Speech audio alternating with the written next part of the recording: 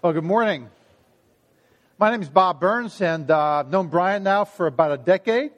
And we've interacted through the miles, actually, for the last 9 years. My wife and I have lived in St. Louis, where I've been working with a church, and I've been on staff at Covenant Theological Seminary, which is a school up in St. Louis.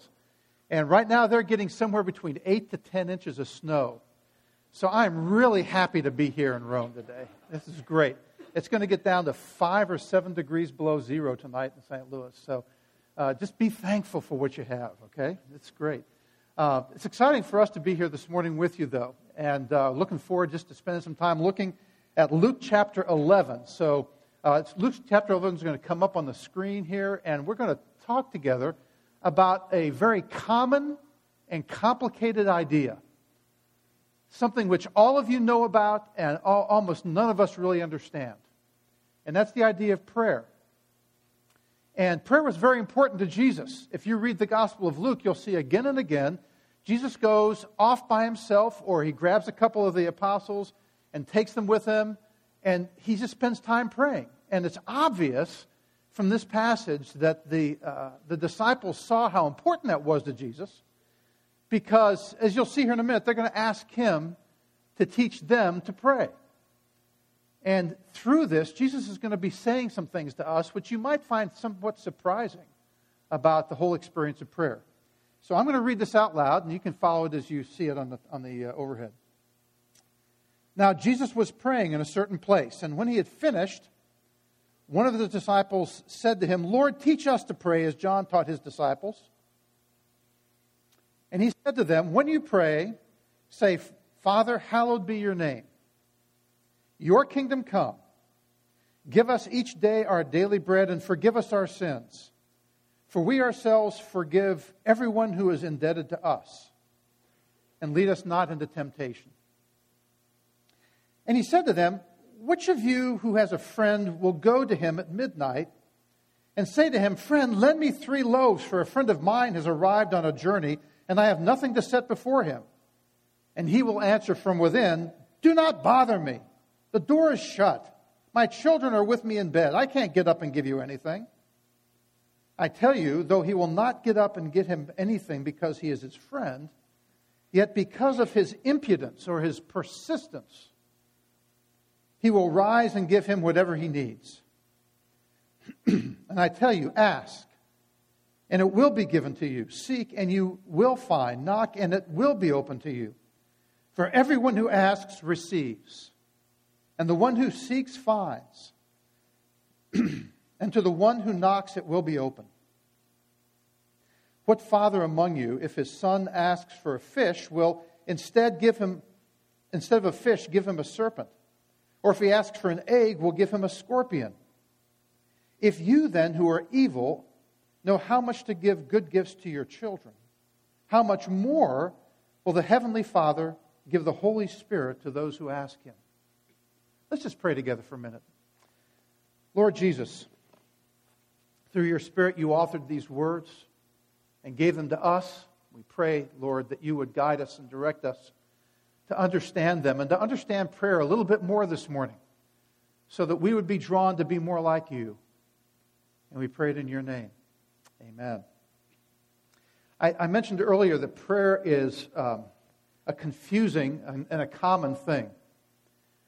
What do I mean by that? Well, I was meeting one time with a group of men and women. We were doing some training, small group training, and talking. We got into a conversation about the challenging things about the Bible causing us to follow Christ. What are the challenging things? And you'd think that things would come up like, how do I handle my money? Or how do I work in my job in a way which honors Christ? Or how about my marriage and raising kids, or being a kid for that matter, and having parents that you know how to deal with? Just all different kinds of topics could come up. But interestingly enough, the thing which that group landed on as the most challenging aspect of the Christian life for them was prayer. Now, we don't usually think in that way, but as we probed into it, I asked, what is so difficult about prayer? And interestingly enough, they said the most difficult thing we have in prayer is even praying with our spouses. the closest person in the world to us, and yet we have a difficult time praying with them, let alone praying for them. I don't know about you, but I have found that throughout my life with Christ, that I've had the expectation that prayer ought to be integral in my life. But oftentimes, it kind of becomes a subsidiary thing. I often find that my wife has to encourage me. She says, let's pray together. I don't even bring it up myself. Some pastor, huh? And even though that's the case, the Scriptures come back to us again and again and again, and it says that prayer is an integral aspect of not only the Christian life, but of God's work in the world. As a matter of fact, if we read the Scriptures carefully, we'll see that there's lots of things that God will do because of His sovereign plan, regardless of whether we pray or not. But there's also lots of things that God will not do or does not do unless we pray about it. And so the disciples say to Jesus, we watch John teach his disciples to pray. Would you teach us to pray? Now, Jesus here gives at least 5 things or 5 areas around which he addresses the issue of prayer. And the first thing he does is he talks about the concern of prayer. And this is a very familiar aspect of this passage, the concern of prayer, the Lord's Prayer. And we could spend weeks talking together about the Lord's Prayer, couldn't we? But the most important thing I think for us to look at this morning in the concern of prayer is what Jesus says our focus needs to be. Father, not my will, but thy will be done. Thy will be done on earth as it is in heaven. That's even the prayer that Jesus prayed in Gethsemane, wasn't it? Lord, take this cup away from me, but not my will, but yours be done. And so we first have to see that the primary concern of prayer is for God's will. Now, this was driven home to me at one critical point in my life. If you talk to Brian and I, you'll find out that one of the things we had to go through in our ordination experience was we had to go through an examination before a group of other pastors and elders to see whether or not we passed muster, okay? And one of my seminary classmates was in this group, unfortunately. And he decided he was going to throw one at me, in front of everybody. So Billy stood in the midst of all the questions and said that, Bob, if God is in control of all things, if He's sovereign over all things, like Brian was saying, you're here this morning and yet Psalm 139 says, this is my plan for you. If God has His plan laid out and He's sovereign over all things, why should we take the time to pray? Nice guy, huh? Here I am trying to fumble around, figure out what to remember, what to say, and he says, why should we pray if God knows all things? So I'm sitting there and thinking to myself, and then it comes to my mind, thank you, Jesus. J.I. Packer, in his book, Knowing God, made this profound statement. He said, prayer is learning how to think God's thoughts after Him. Learning how to think God's thoughts after Him. And that satisfied my friend's theological curiosity.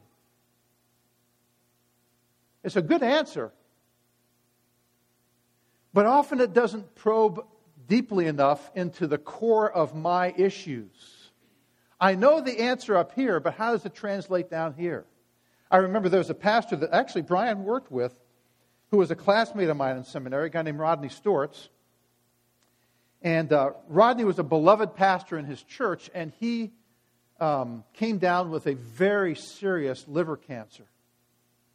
And I had good friends in that church, and they contacted me and many other people and said, would you please pray for Rodney? And so I did that. I began praying almost every day for Rodney, for him to be healed. Because that was their specific request. Would you please pray? Our church is gathering together. We're praying that Rodney would be healed from this liver cancer so he could continue his wonderful ministry. And so I was praying, and I can remember praying. And one morning I was praying, now, Lord, I pray that you'd heal Rodney. And I had this little voice. Now, I can't tell you that it was the voice of God. It sure sounded like it. But I had this voice inside me say, what if it isn't my will for Rodney to be physically healed? And that just kind of took me back. I thought, well, everybody's praying for him to be physically healed. Why wouldn't that be your will? And the more I reflected on that, the more I thought, God works in mysterious ways. And sometimes what we assume is His will isn't necessarily His will. But that He works out His will in our prayers by praying what we think is going to be His will when we discover that isn't necessarily what His plan was in the first place. In this particular case, I began saying, well, Lord, if it's not your will to heal Rodney, then I don't know what your will is, but I pray your will be done. And that really kind of shook me into begin thinking, maybe the most important thing for me to pray about is, Lord, help me to understand what your will is here. But whatever it is, please, your will be done on earth as it is in heaven. The concern of prayer, God's will being done. But we need to probe a little bit more. How do we get to the point of understanding God's will? That brings us to the second point, the rationale of prayer. And Jesus shares this interesting story, giving us the rationale of prayer, this parable.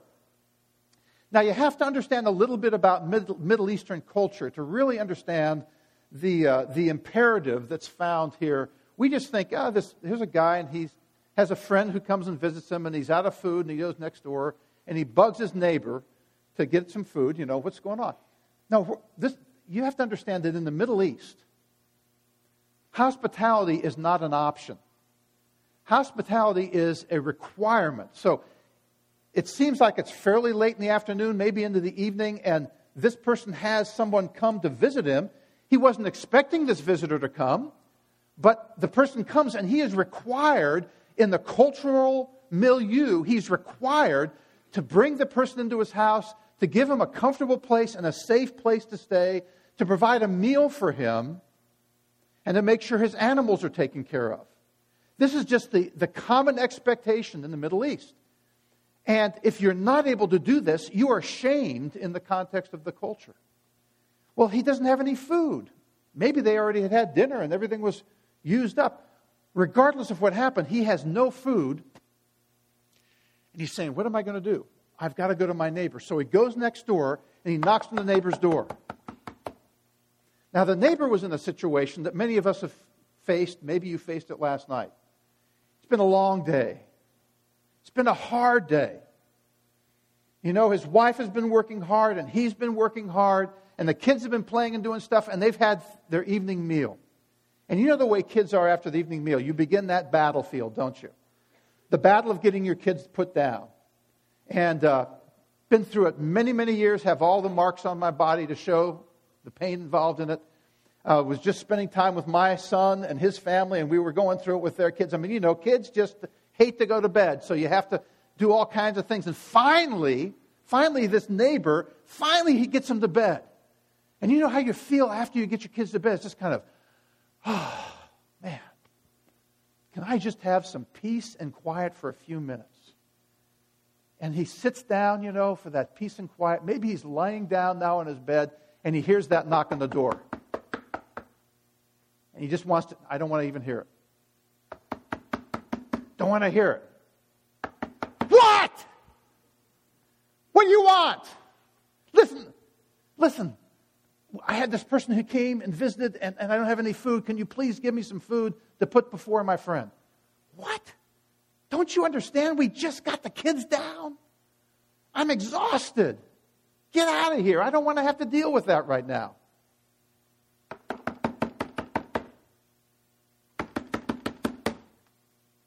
What? I got to have the food.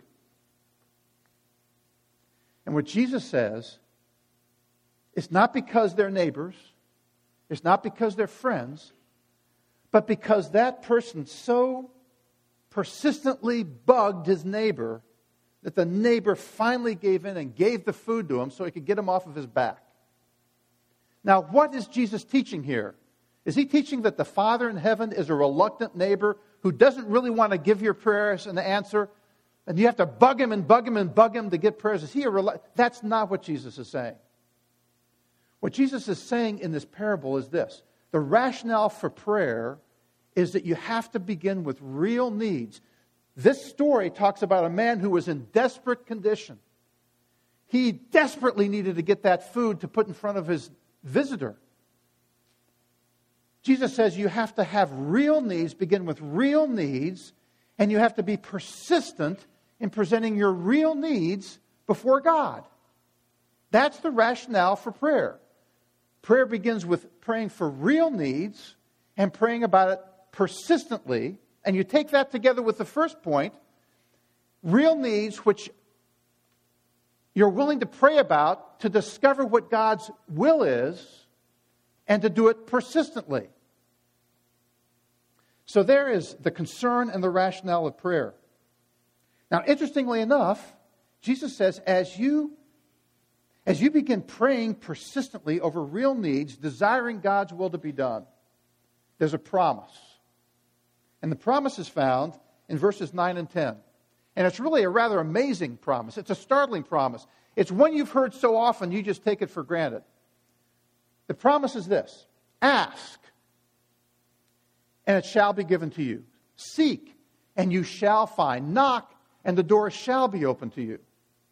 You say, well, what's so startling about that? Two things you need to understand.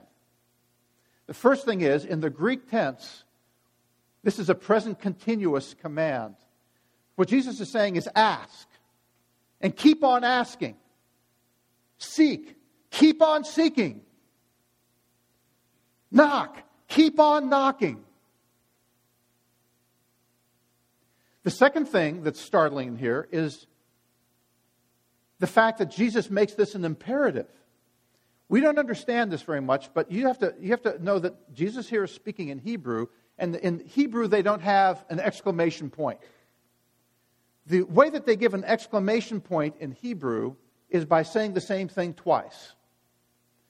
So Jesus says it the first time and says, it shall be given unto you. And then he says it a second time. Twice he says, you need to be asking and seeking and knocking.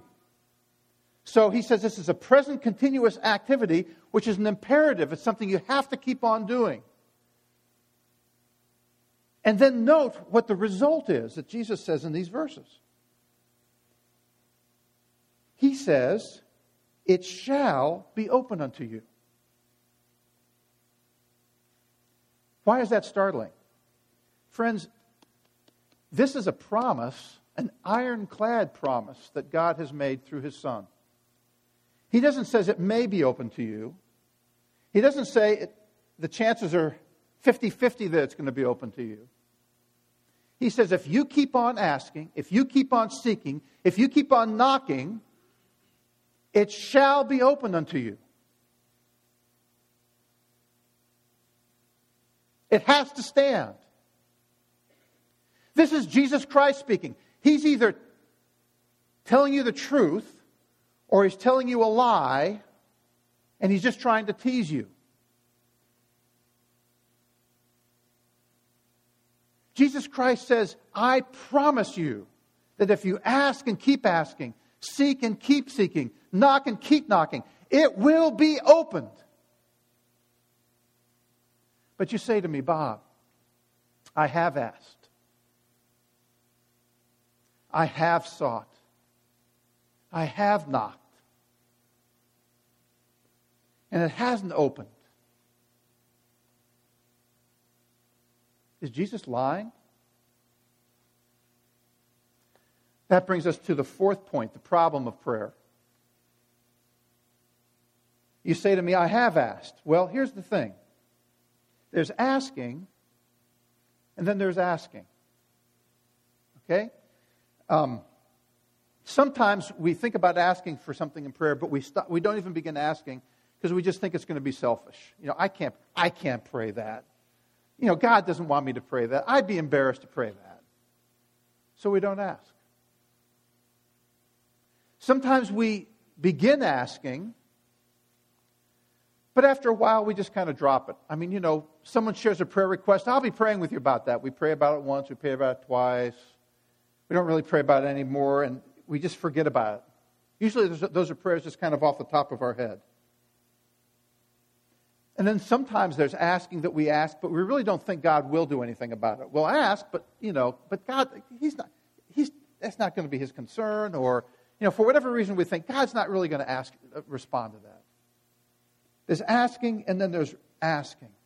True asking according to what Jesus is saying here, is an indication of our desire. What do we really desire more than anything else? If you're like me, I don't want to tell you the things I really desire. I might be embarrassed to share that with you. It may be so deep inside of me. Maybe I've gone through such disappointment. There's some things, there's such desires, I even question whether I should talk to my wife about it. What do you really, really, really desire? Remember what I said a little earlier about prayer? Prayer is persistence around real needs, not around superficial needs, not around just kind of maybe, maybe not. What Jesus is saying here is the things which you desperately yearn for and long for in your soul, the things which you might not even want to acknowledge to yourself that you feel about. He said, that's the place where you begin to pray. And you begin to pray about it persistently because you can't shake it. You think about it when you get up in the morning and you're in the shower. You think about it when you're at work. You think about it when you're driving along. You think about it in the evening. It's on your mind. It's on your heart. Jesus says, start with those real needs that are found in the depths of your soul. And ask and seek and knock. There's asking and then there's asking. And Jesus says, I want you to begin with your deepest desires. Now, here's the key. What would happen if those deep desires within us, and you know what's there, you know what you're yearning for, what if those deepest desires found themselves aligned with God's will? What if those deepest desires lined up with God's will so that you found yourself persistently praying over deep needs in your own soul with a sense that you are praying for God's will to be done? This leads us to the answer to the problem of prayer, which is found in verses 11 through 13. Jesus very simply says, look at a good father. If a child comes to his father and says, would you please give me a fish? Is that father going to turn around and give him a snake? If a child says, can you please give me an egg? Is he going to give him a scorpion? And obviously our response is absolutely not. And Jesus says, well, if that's what a father on earth will do, what will your Father in heaven do? Now, at this point, we have another startling surprise, because what we would expect him to say is, if fathers on earth know how to give good things to their children, then the Father in heaven will give good things to those who ask of him. But that's not how Jesus responds. He says, if fathers on earth know how to give good things to their children, and if you ask, won't the Father give the Holy Spirit to those who ask? And you kind of scratch your head and you say, what kind of an answer is that, Jesus? But this actually is an answer that pulls everything together. Listen, this is how it goes. What Jesus is saying is, the rationale of prayer is you begin with real needs, and real needs prayed persistently, God's going to respond to those real needs. So explore your heart and examine your heart and find out what your deepest desires are, and then begin praying along the lines of those deepest desires. Now, you are a child of God, and God is going to respond to your prayers. And He is going to answer your prayers. It's a promise. What's the answer that He's going to give to you? The deepest answer to the deepest desires and needs we have in our soul is the Holy Spirit. And what does He say happens here? I got a tickle here. Just one cough. Don't have a button there for that one. As He gives us the Holy Spirit begins shaping us and working in us and revealing to us an understanding of what our need really is, what our perspective is about the need that we've been praying about. The Holy Spirit uses that persistent prayer that we've been praying about, those deep needs, to shape us and mold us to come to an understanding of what God's purposes are here, or to begin seeing things from God's point of view. That's what was happening to me when I was praying for Rodney Stortz in his healing. And I had this thought, what is God's will here? I didn't understand what it was, but I began asking for God's will to be done. This was illustrated to me dramatically by a friend of mine who was leading a class one time. He was leading a whole class on prayer. And this is what he did. He at the beginning of the class, the first time the class met, they met on consecutive Sundays. The first time the class met, he said to them, "You're going to be surprised by this question, but let me ask you this. How many of you in this room would like to be a millionaire?" Well, everybody in the room raised their hand. "Sure, I'll take $1 million." And he said, "Okay, this is what I want you to do. If you've been raising your hand, you'd like $1 million, I want you to begin praying this week for $1 million. Okay? The challenge was out. Then he went on with the class.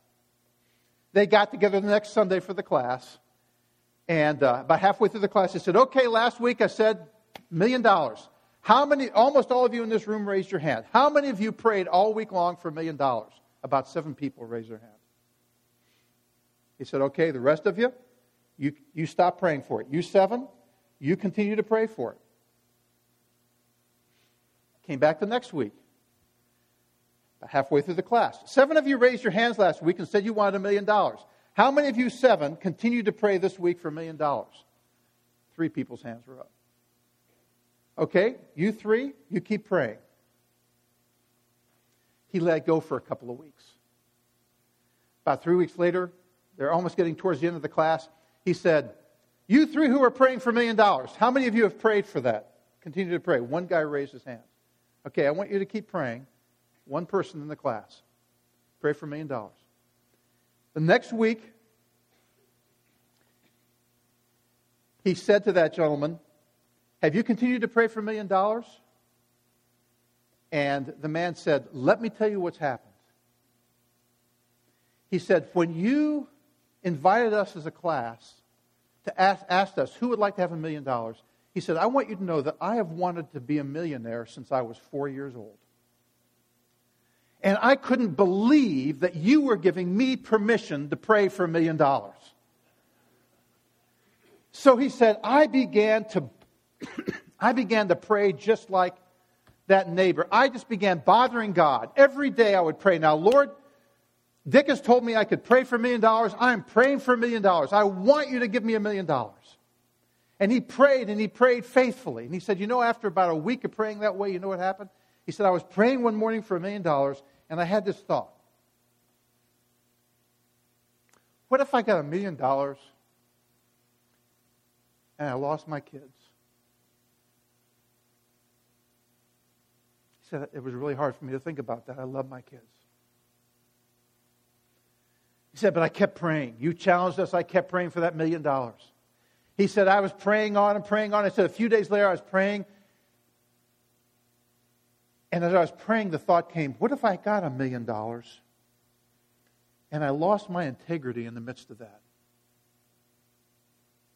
to get the $1 million? He said, I kept praying. I kept praying. And he said, then one day I thought, what if I got $1 million and I lost my wife? He said, the more I prayed for $1 million, the more I began thinking about things which to me are so much more important than $1 million.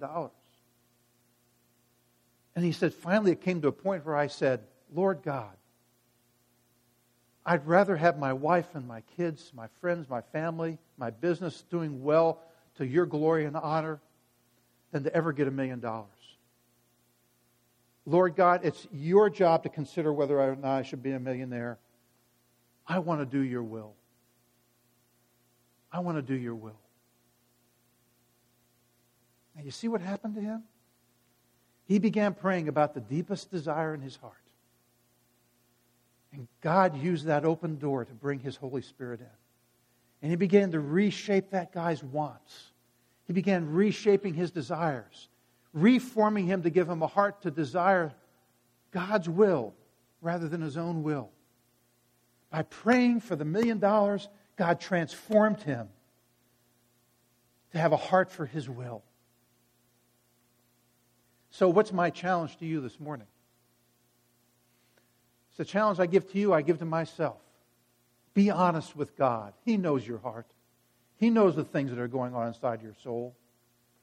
Take those deepest needs, those deepest desires, those yearnings within you, and begin to seriously ask God, seek God, knock for those things. Plead with Him, persist with Him, bug Him about the things that are really on your soul. And then see what He does.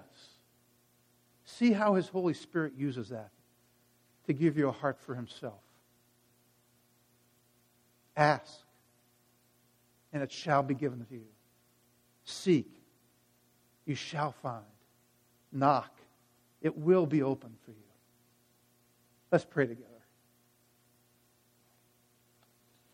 Jesus, teach us to pray. Amen.